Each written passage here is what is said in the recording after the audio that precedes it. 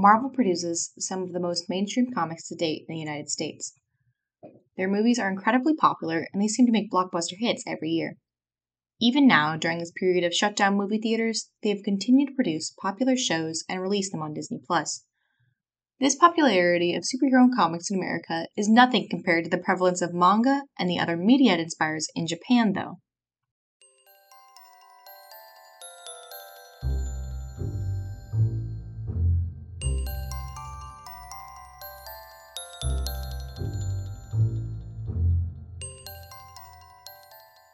I'm Wren, a student at the University of Nebraska-Lincoln, and this podcast is part of the World Ethnography Project.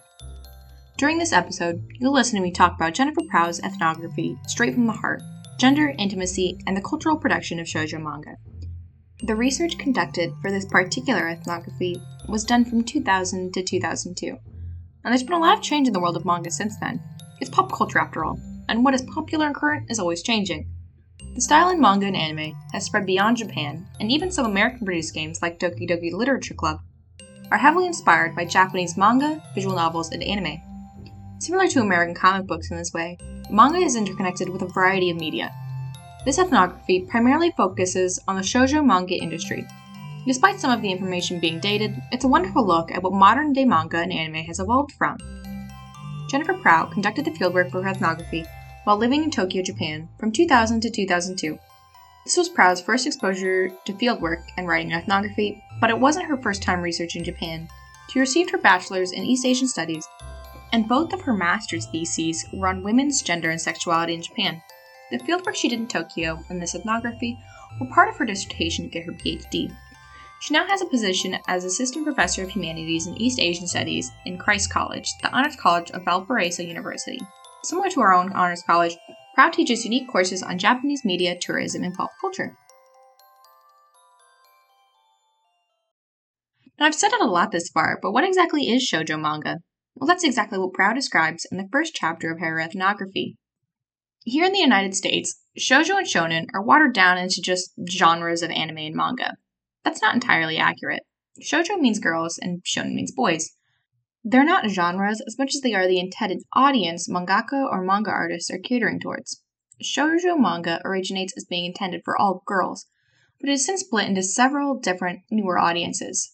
Today, shoujo refers to the manga produced for girls and young teens about 10 to 18 years old.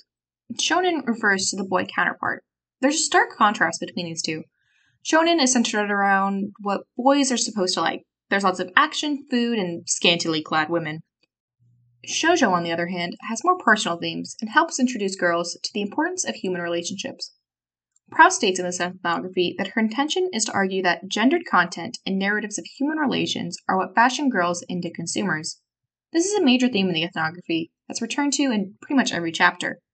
Shoujo manga is dependent on girls for what stories and themes they produce, but they also shape the interests of young girls. If you're a young girl student in Japan and all your friends are reading the latest issue of manga with colorful stickers inside, you want to buy a copy for yourself. Whether it's the pressure of everyone else having a copy already and not wanting to feel left out, or you just want the cute sparkly stickers.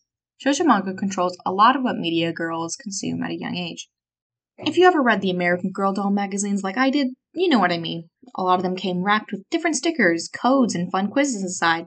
Along with these fun incentives, there's still advertisements and a push to consume more in every page. Shoujo magazines often advertise different magazines from the same publishing house. Publishing houses want to build a commitment from young girls by advertising shoujo magazines geared toward the age group above them. They want to create a loyal consumer for their specific content.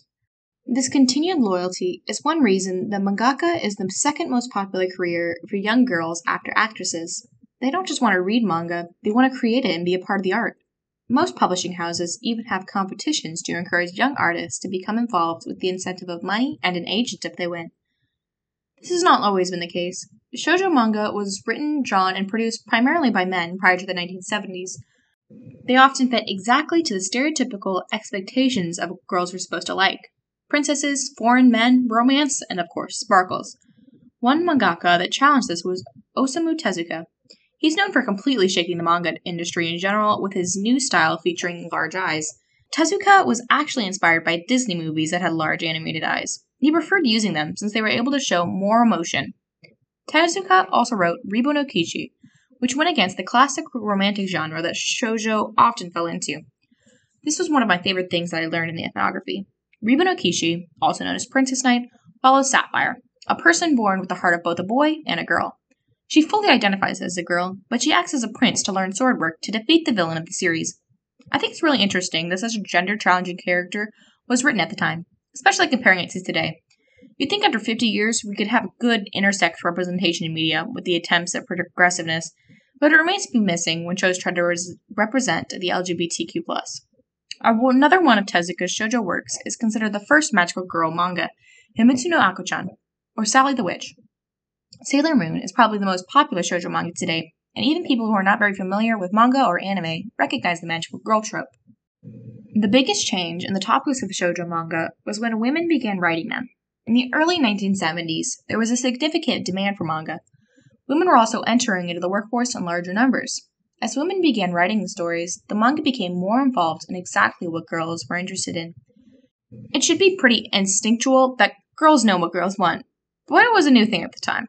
The manga written by women proved to be much more popular with girls, and it's now the normal for women to be the mangaka. They make up over 90% of the artists for shoujo manga. Editors of manga, however, are still primarily men. They're considered less biased when working to edit the manga since they shouldn't have the prior experience of being a reader. This fits the stereotypical power dynamic between men and women too. While the women are doing the emotional and creative aspect of the manga industry, men are in charge of the final decisions. Just like normal authors and artists, the appeal of manga creation does not come from the money. Artists are paid per page and by popularity, so it's difficult to make a living off of it initially. Artists are able to work on it from home, however. Unlike the basic office job, many employees in the manga industry enjoy the freedom of working from home and only going into the publishing house for formal meetings. Even editors enjoy the big company aspect of a publishing house while avoiding the formalness.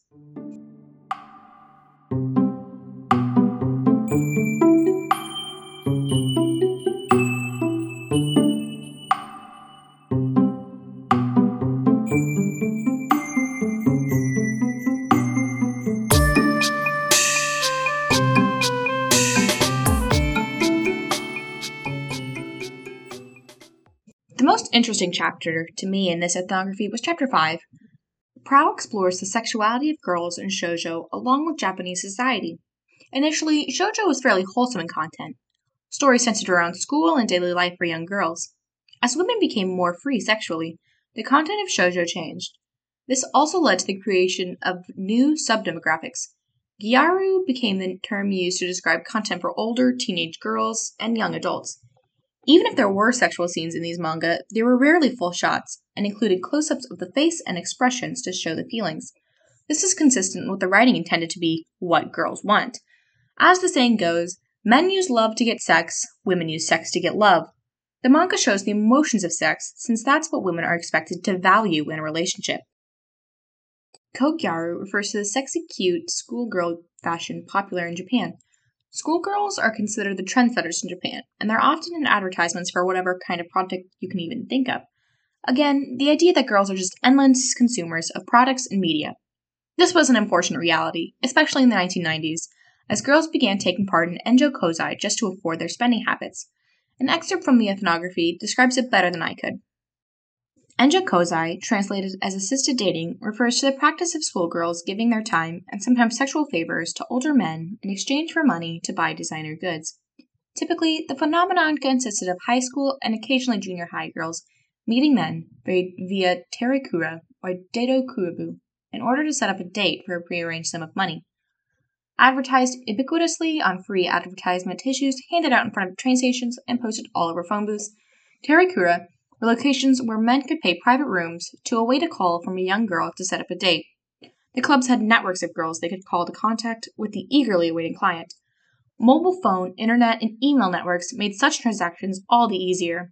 A man could simply post a proposal of 20,000 yen for dinner or 40,000 yen for dinner and sex at a specific bulletin board or group, wait for a girl to respond, or vice versa.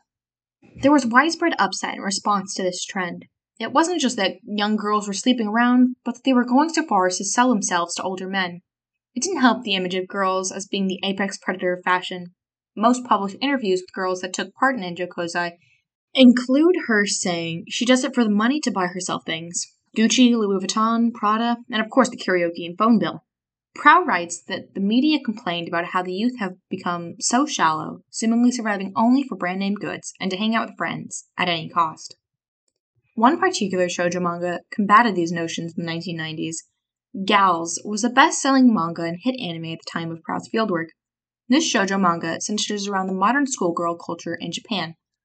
The main characters dressed in Kogyaru fashion, loved to shop, and of course police the streets of Japan at night. They were the coolest characters, but they never supported Enjo Kozai. The main character, Wren, actually actively fights against the men preying on young girls for sexual favors. An excerpt included in this ethnography shows Wren slapping another girl as she plans to take part in Enjo Kozai. She calls herself just an object. There's a really powerful line that Wren uses in response, included in the panel. Don't be so childish. Things don't feel pain. Aren't you alive? If you're hit, you feel pain. If you're cut, you'll bleed, right? If you don't feel pain, it's as if your heart is dead as well. Go try and cut apart your own body and sell it. If you can't do that, you shouldn't talk so big. Hoshino, the character Wren slaps, ends up joining her gang of girls and taking down the villains of Tokyo streets. The materialism of schoolgirl culture is still prevalent in the show, but the acts of Enjo Kozai commonly associated with it are strongly condemned.